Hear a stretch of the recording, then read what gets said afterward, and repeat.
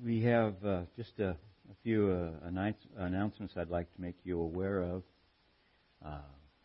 We don't know how long we're going to be in the purple tier, and so how long it is before we'll be able to meet person to person. And so watch your email, watch our website, and call if you're not sure. Give one of the elders a call. Give me a call. And we'll clue you in as to what's going on and what we know. And we also wanted to let you know that we are still collecting the socks and the jackets, and we're just asking you to hang on to them until the time where we can get together, and we'll make sure that they all make it to the rescue mission. And then I've been asked a couple times about offerings. We have a locked mailbox now outside, and so you can mail the offers direct to the church if you have offerings to give to us. So, with that, we're doing a read through the Bible in a year, and right now we're working our way through the Old Testament. And each week we're going to be giving a message on the part of the reading of this coming week, or the week that has passed, one of the two. And so today our message is going to be on Exodus. And so far, I think by the schedule, you should be in chapter 3 of Exodus as of today. Before we get into the Word together, let's have a word of prayer. Father, we thank you for your Word. You tell us very clearly that it is your Word, that we can rely on it, trust in it, and know that it is the truth. And so we come to you asking you that through your Holy Spirit you'd open our hearts and our minds to receive from you what you would have each of us receive today. And Lord, we thank you for the opportunity that we have to share, even if it's over the airwaves, so to speak. And we ask, Lord, that you would be with us, strengthen us, strengthen our walk with you, Lord. Cause us to be the witnesses that you want us to be for you. In Jesus' name, amen. The chapter that we're going to be looking at today is Exodus chapter 17, and as the focal point. But there's a few things I want to share as we get to that point. You might call it a brief overview of the first half of the book of Exodus. Most of us have seen the story of the Exodus, maybe the movie of the Exodus, the Ten Commandments, and different ways that you've been exposed to it. But we know that within the framework of the first books, the first chapters of Exodus, Moses is born. He becomes a man aware of his call to lead the people of Israel out of Egypt. He decides that he's going to do this, and he does it in his own strength, and ends up killing an Egyptian leader and runs out of Egypt to Midian, where he becomes a shepherd who becomes his father-in-law Jethro. And it would appear that that's what he was going to be, because for the next 40 years of his life, that's what he was doing, until we get to the burning bush in chapter 3 of Exodus, and we hear God giving him a call to go to Egypt and deliver the people. And that's where we get the name for God, I am. I am that I am. And so that comes along, and then as he goes to Egypt with Aaron to deliver the people, God has a plan that will involve 10 plagues that will finally bring Pharaoh to his knees. And the plagues come one at a time. Each time Pharaoh starts to back away, and then he relents and says, no, you can't leave. And finally, the last plague, the death of the firstborn, the death of not only the firstborn of people, but the firstborn of the animals and everything was all throughout Egypt, except for those who were told to put the blood of their lamb that they had sacrificed and roasted that night. If they took the blood of the lamb and put it up the sides of the door and over the doorpost, and the angel of death would pass over them. This is where Passover comes from. And so the result of this 10th plague was, in chapter 12 it says, was a great cry in Egypt. And Pharaoh actually says in chapter 12 of Exodus, "Be gone. Go." In verse 33 of chapter 12,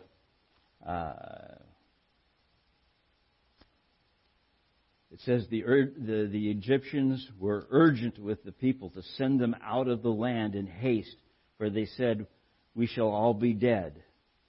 In other words, they were in fear of their lives of more plagues, and they said, Pharaoh says, "Be gone," and the people says they were urgent with the people to send them out of the land.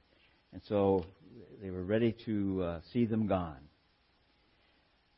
The Israelites were led by pillars of cloud during the day and a pillar of fire during the night.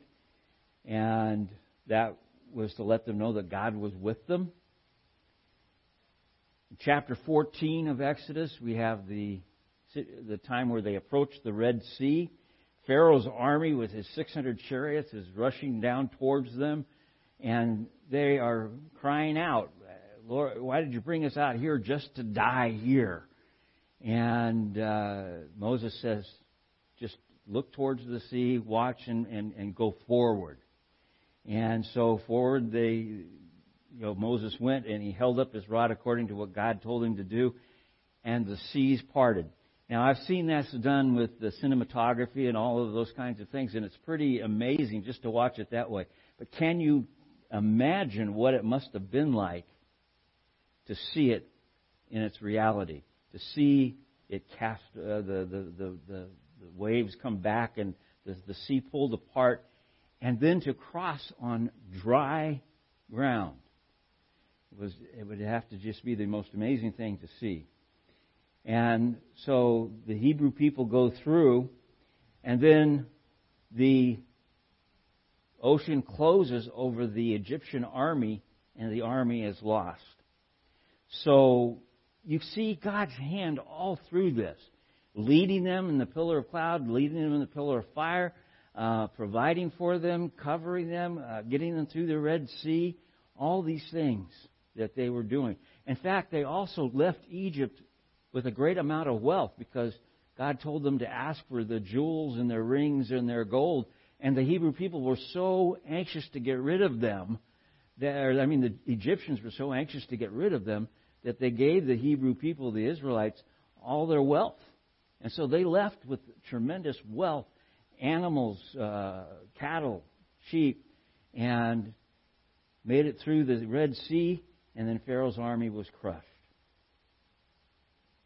Now, you would think with all of this, there would begin to be a sense of confidence that everything was going their way.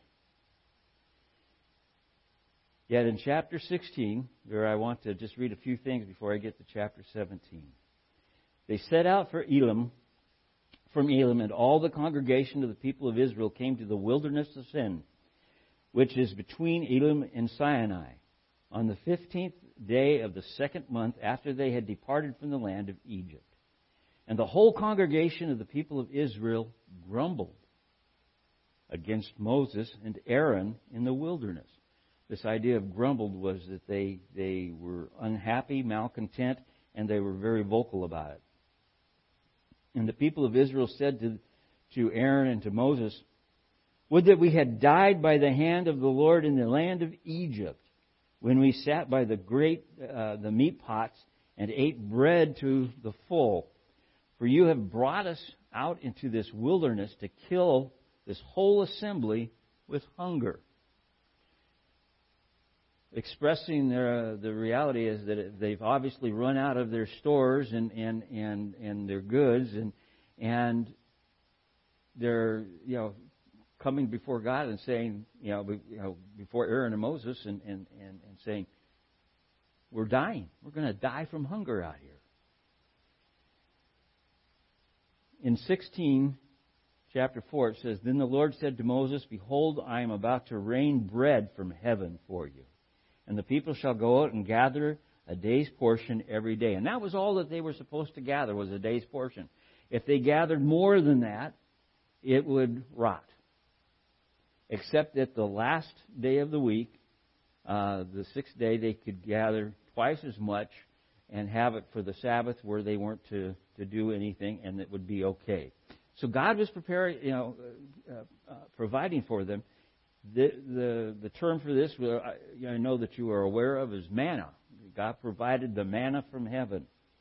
And they gathered it up, and they used it, and they could eat. God also provided for them, it says in chapter 16, quail in the evening. So now they had meat. They had the bread, they had the meat. And then we get to chapter 17. All the congregation of the people of Israel moved on from the wilderness of sin by stages according to the commandment of the Lord and camped at Rephidim. But there was no water for the people to drink. Therefore the people quarreled with Moses and said, Give us water to drink. And Moses said to them, Why do you quarrel with me? Why do you test the Lord? But the people thirsted there for water, and the people grumbled against Moses and said, Why did you bring us up out of Egypt to kill us and our children and our livestock with thirst? So Moses cried to the Lord, What shall I do with this people? They are almost ready to stone me.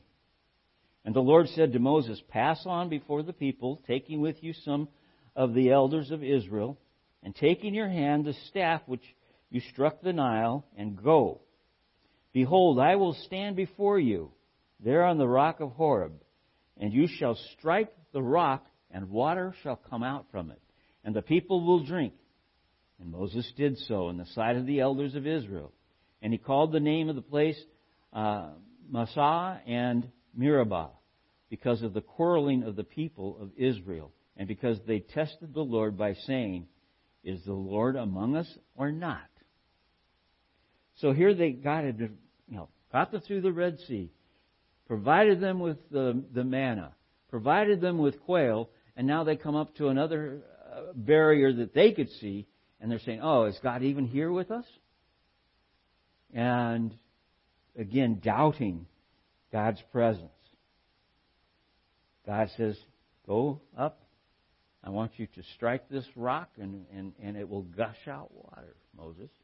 And it's exactly what it did. Paul has something interesting, the Apostle Paul, in 1 Corinthians chapter 10, to say about this situation. And I'd like to share it with you. 1 Corinthians chapter 10, the first 4 verses. For I want you to know, brothers, that our fathers were all under the cloud, and all passed through the sea, and all were baptized into Moses, into the cloud and in the sea. And all ate the same spiritual food, and all drank the same spiritual drink, for they drank from the spiritual rock that followed them. And the rock was Christ. The rock was Christ. This is an interesting picture. They were getting their water that would bring them life, Paul says, from Christ in the desert. The pre-incarnate Christ. This is before the Word became flesh. This is Jesus Christ of the Old Testament. And in this picture is what one would call a type or a foreshadowing of Christ in the Old Testament. The rock. There's, in verse 6 of chapter 10 of 1 Corinthians, it says, Now these things took place as examples for us, that we might not desire evil as they did. In other words, we will be faithful to depend on God. We will trust that God is with us.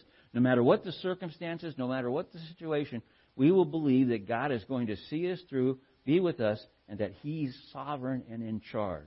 Nothing's going to happen that God doesn't allow and won't see us through. This word example here used in verse 6, it's also used again in verse 11, is a word that literally means a type.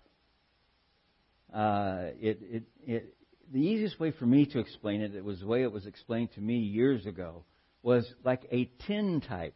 Now, I don't know how many of you are familiar with old photography, but the piece of tin that would go into the old camera, the sun comes into it, and it literally burns a picture onto the tin.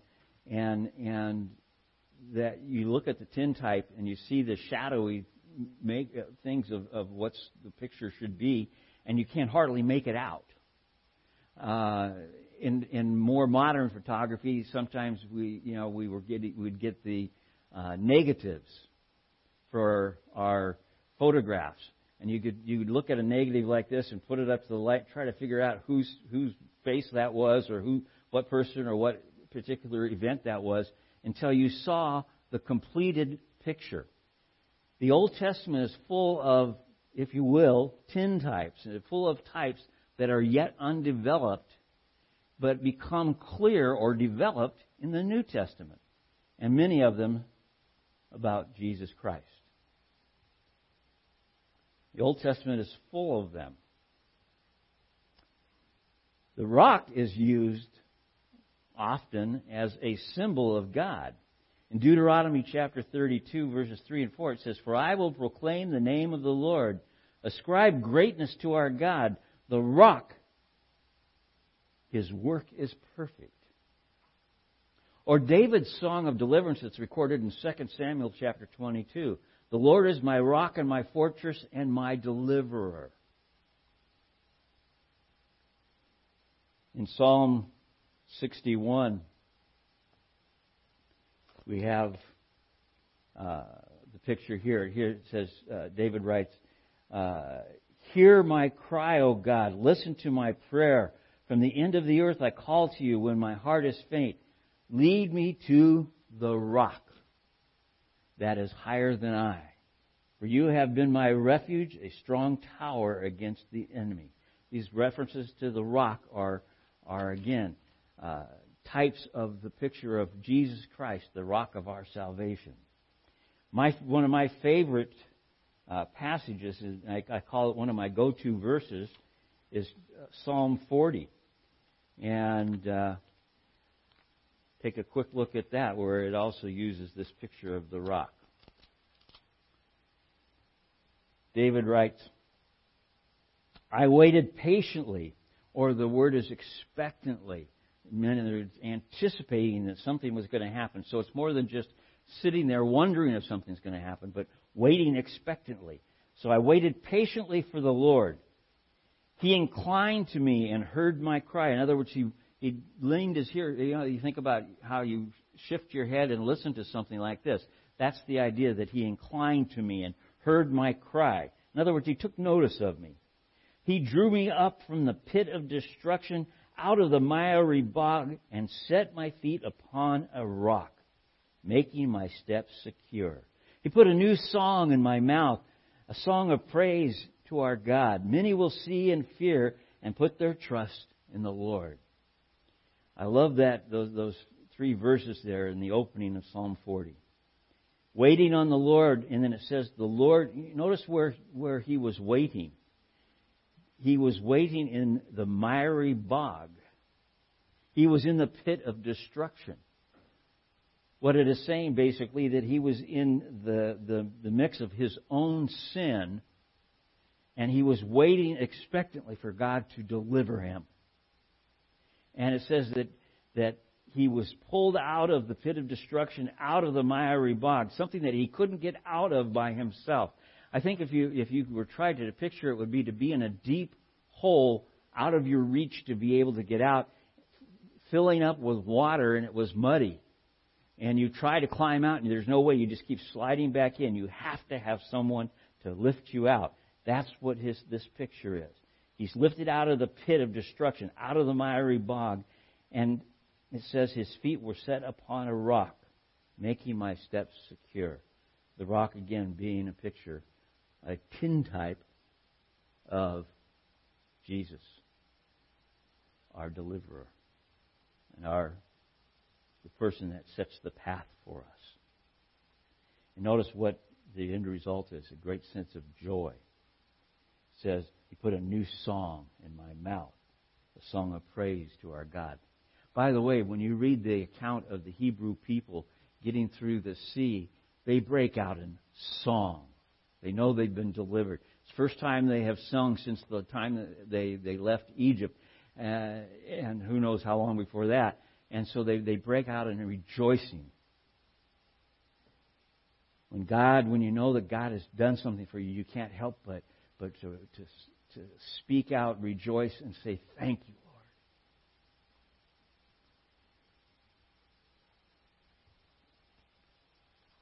I was looking at a few verses that have to do with water in the New Testament with reference to Jesus.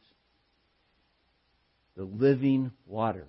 The water that flowed out of the rock was the living water. And by the way, when you get into 1 Corinthians chapter 10, you'll notice that the word rock,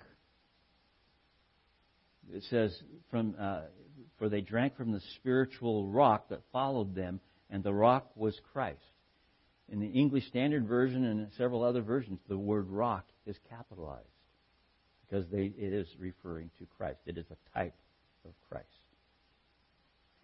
Now, this picture of the rock pouring out water, gushing out water, is typical of Jesus in other ways. In John chapter 4, let's go to John chapter 4. In John chapter 4, Jesus speaks about the water. This is the story of the woman of Samaria at the well. And it says, the woman from Samaria came to draw water, and Jesus said to her, give me a drink, for the disciples had gone away into the city to buy food. And the Samaritan woman said to him, how is it that you, a Jew, would ask for a drink from me, a woman of Samaria? Jews did not talk to women when they were alone. They didn't initiate the conversations. And then a Samaritan, they were the enemy of the Jewish people, so to speak. And so she's amazed that Jesus, a Jew, would be speaking to her. Jews had no dealings with Samaritans, it says here. And Jesus answered her, if you knew the gift of God and who it is that is saying to you, give me a drink, you would have asked him, and he would have given you living water. The woman said to him, sir, you have nothing to draw water with, and the well is deep. Where do you get that living water? Are you greater than our father Jacob? He gave us the well and drank from it himself, as did his sons and his livestock. Jesus said to her, everyone who drinks of this water will be thirsty again. But he who drinks of the water that I will give him will never be thirsty again. The water I will give him will become in him a spring of water welling up to eternal life. Living water. In chapter 6 of John, we have another picture of Jesus supplying the living water. In John chapter 6, starting with verse 35. Jesus said to them, I am the bread of life. A reference to the manna in a sense. Whoever comes to me shall not hunger, and whoever believes in me shall never thirst. But I said to you that you have seen me and not believe. All that the Father gives me will come to me, and whoever comes to me I will never cast out. For I have come down from heaven not to do my own will, but the will of him who sent me. And this is the will of him who sent me, that I should lose nothing of all that he has given me, but rise it up on the last day. For this is the will of the Father, that everyone who looks on the Son and believes in him should have eternal life, and I will raise him up on the last day. I am the bread of life. Whoever comes to me shall not hunger. Whoever believes in me shall never thirst. And one more picture in the Gospel of John, chapter 7, starting with verse 37.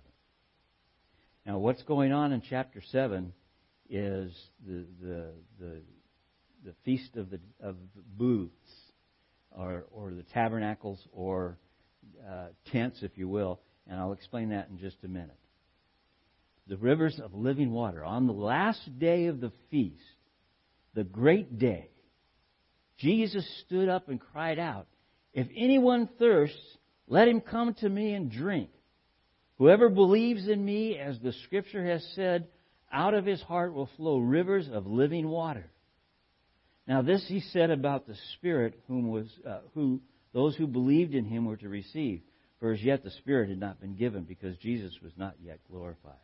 So Jesus again calling himself the living water, the one who gives the living water, to the point where those he gives the living water to will have it in them to give to others. I wanted to share with you in reference to that something from the Jews for Jesus from a conference a long time ago that I was part of. The Festival of Booths occurs after the harvest has been completed and before the beginning of the new agricultural year. It includes the well-deserved rest from one's labor and sincere rejoicing in what God has done in providing for His people. Jews are also called upon to remember God's providential care over us after we were redeemed from bondage in Egypt. Jews are to remember His provision for us during the 40 years of wilderness wandering. That is why God commanded Israel to observe the festival by leaving our permanent dwellings to live in the more fragile temporary booths or tents, and instituted the Festival of Booths as a reminder that dependence upon Him was not something that ended when the Promised Land was reached. Thus, even after a good harvest, we need to remember year after year the temporal nature of this life and the fact that we must ultimately rely on God to provide for us. So what they're saying was that this was they left their homes, they moved back into what would be temporary dwellings, lean-tos made with palm branches, all sorts of different ways. They would leave their homes and stay in these places to be a sense of living out the traveling through the wilderness. And during that time, they would get together. And then on the last day, it's called the Great Day of the Feast, a particular event would happen. And this is where Jesus had spoken out on the last day of the Great Feast. It says, from the Jews for Jesus, on the last or great day of the feast, the water libation rite reached its climax. The priest circled the altar 7 times and then poured out the water with great pomp and ceremony.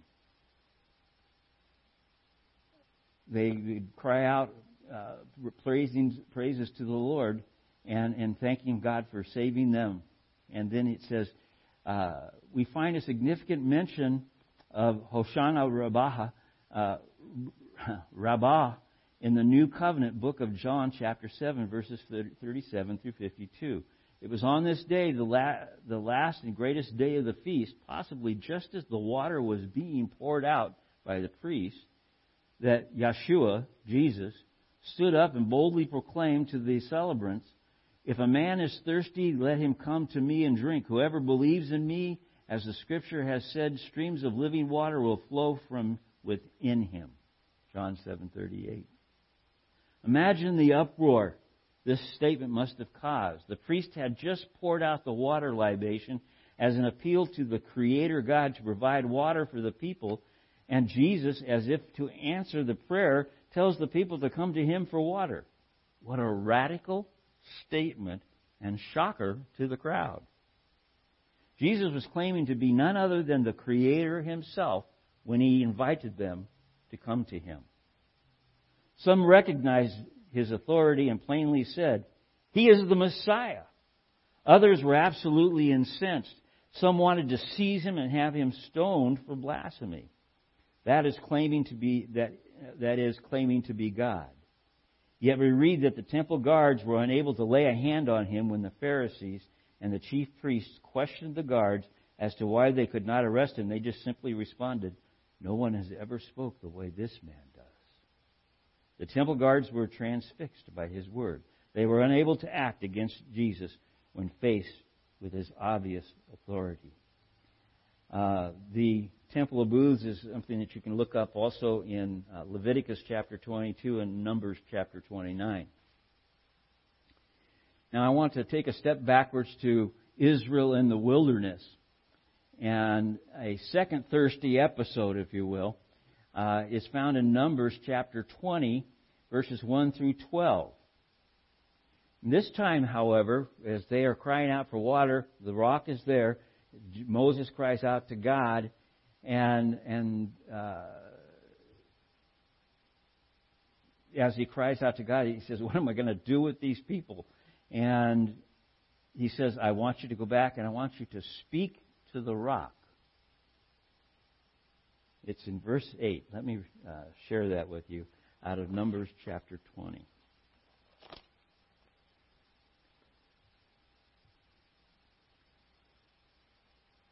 "Take the staff and assemble the congregation, you and Aaron your brother, and tell the rock, or speak to the rock, before their eyes to yield its water. So you shall bring water out of the rock for them, and give drink to the congregation and their cattle." And Moses took the staff from before the Lord as he was commanded. However, when he got to the rock, he was so angry with the people that he struck it. The first time, nothing happened. He struck it again, and then the water came out. But I borrowed something from Chuck Smith in reference to this. It said, "The Lord said that Moses was banned from going into the promised land because he rebelled against the commandment of God and did not sanctify God before the people at the waters of Meribah." This particular situation in Numbers 20. "In the wilderness of Zin." How so? Did not God tell Moses to strike the rock in the earlier episode? Yes. But this time he told Moses to speak to the rock. And Moses, in his anger with the people, struck the rock twice. Moses thus destroyed the type that God was creating for the future generations. It was necessary that the rock be smitten the first time, that the water of life flow forth to the people of God. Once smitten, the rock never needed to be smitten again. All one has to do is to speak to the rock, and the water of life will flow forth to them. Do you see the picture he's developing here? Jesus had to be smitten in order that struck, in order that he might receive the forgiveness of our sins. Once smitten, he never needs to be smitten again. All we have to do is to speak to the rock, and the water of life will flow freely to us. What a powerful picture. Again, all of this developed as a type of a picture of how God plans to deliver us in the ultimate final way. Completely. Something that will happen through Jesus Christ that never has to repeat it again after that. As a result, we can go and look at different things and see how this worked out. In Acts chapter 16, Paul is witnessing to the Philippian jailer, and there's this great earthquake, and the gates of the cells open, and the jailer's about ready to commit suicide because he's going to be held accountable for the prisoners escaping. And Paul calls out and says, "You don't have to worry. Don't kill yourself. We're all here." And he was so impressed with Paul's confidence that he asked, he says, "What must I do to be saved?" And he basically said, call on the name, speak to Jesus, call on the name of Jesus Christ. You'll be saved. In Romans chapter 10, Paul tells them again to speak out to God. Confess that Jesus is the Christ, the Son of God, that God raised him from the dead. Confess with your mouth and believe in your heart. We don't have to do anything other than to speak it. Speak to Jesus to be saved. Speak to Jesus to be drawn closer to Him. This is what we're called to do. And so when I look back at what Paul wrote there in 1 Corinthians chapter 10, he calls, again, Jesus the rock. The rock was Christ. All that we need to do is to speak to Jesus Christ, our rock, the rock of our salvation. And He will deliver us. What a powerful thing we have in Jesus Christ. There's a really neat saying that I first heard just shortly after I had become a Christian, with a guest speaker from a Bible college was sharing with our congregation, with our church. And he said something that I've always remembered. I've heard a few others say it, but I don't hear it frequently. And that is that the Old Testament is Christ concealed. The New Testament is Christ revealed. He's all through the Old Testament. We've already done a couple of sermons that would show this. Go back, clear back to the message we did on Genesis chapter 3. The seed of a woman. His heel will be bruised by Satan, but Satan's head will be crushed by him. Who is the seed? Jesus Christ. That's a type, a tin type, a type that will be developed in the New Testament and ultimately in the book of Revelation. Speak to Jesus to be saved. Speak to Jesus to be drawn closer to Him. He's already been struck for us. All we have to do is speak to Him. Let's pray. Father, we thank You for all that You have done. That we could go through the book, for instance, the book of Hebrews, and see over again that once and for all You accomplished on the cross what is necessary for salvation. And that we need to confess that and believe in that. Call on You to come into us. And You are eager and willing to do this. I think of Psalm 40. Here we are stuck in the miry pit of our own sins, the clay and can't get out. And it says, I cry out and You incline Your ear. You come to listen and hear us. And then You deliver us and You set our feet on solid rock. We thank You, Lord, for the picture of You, the rock of our salvation.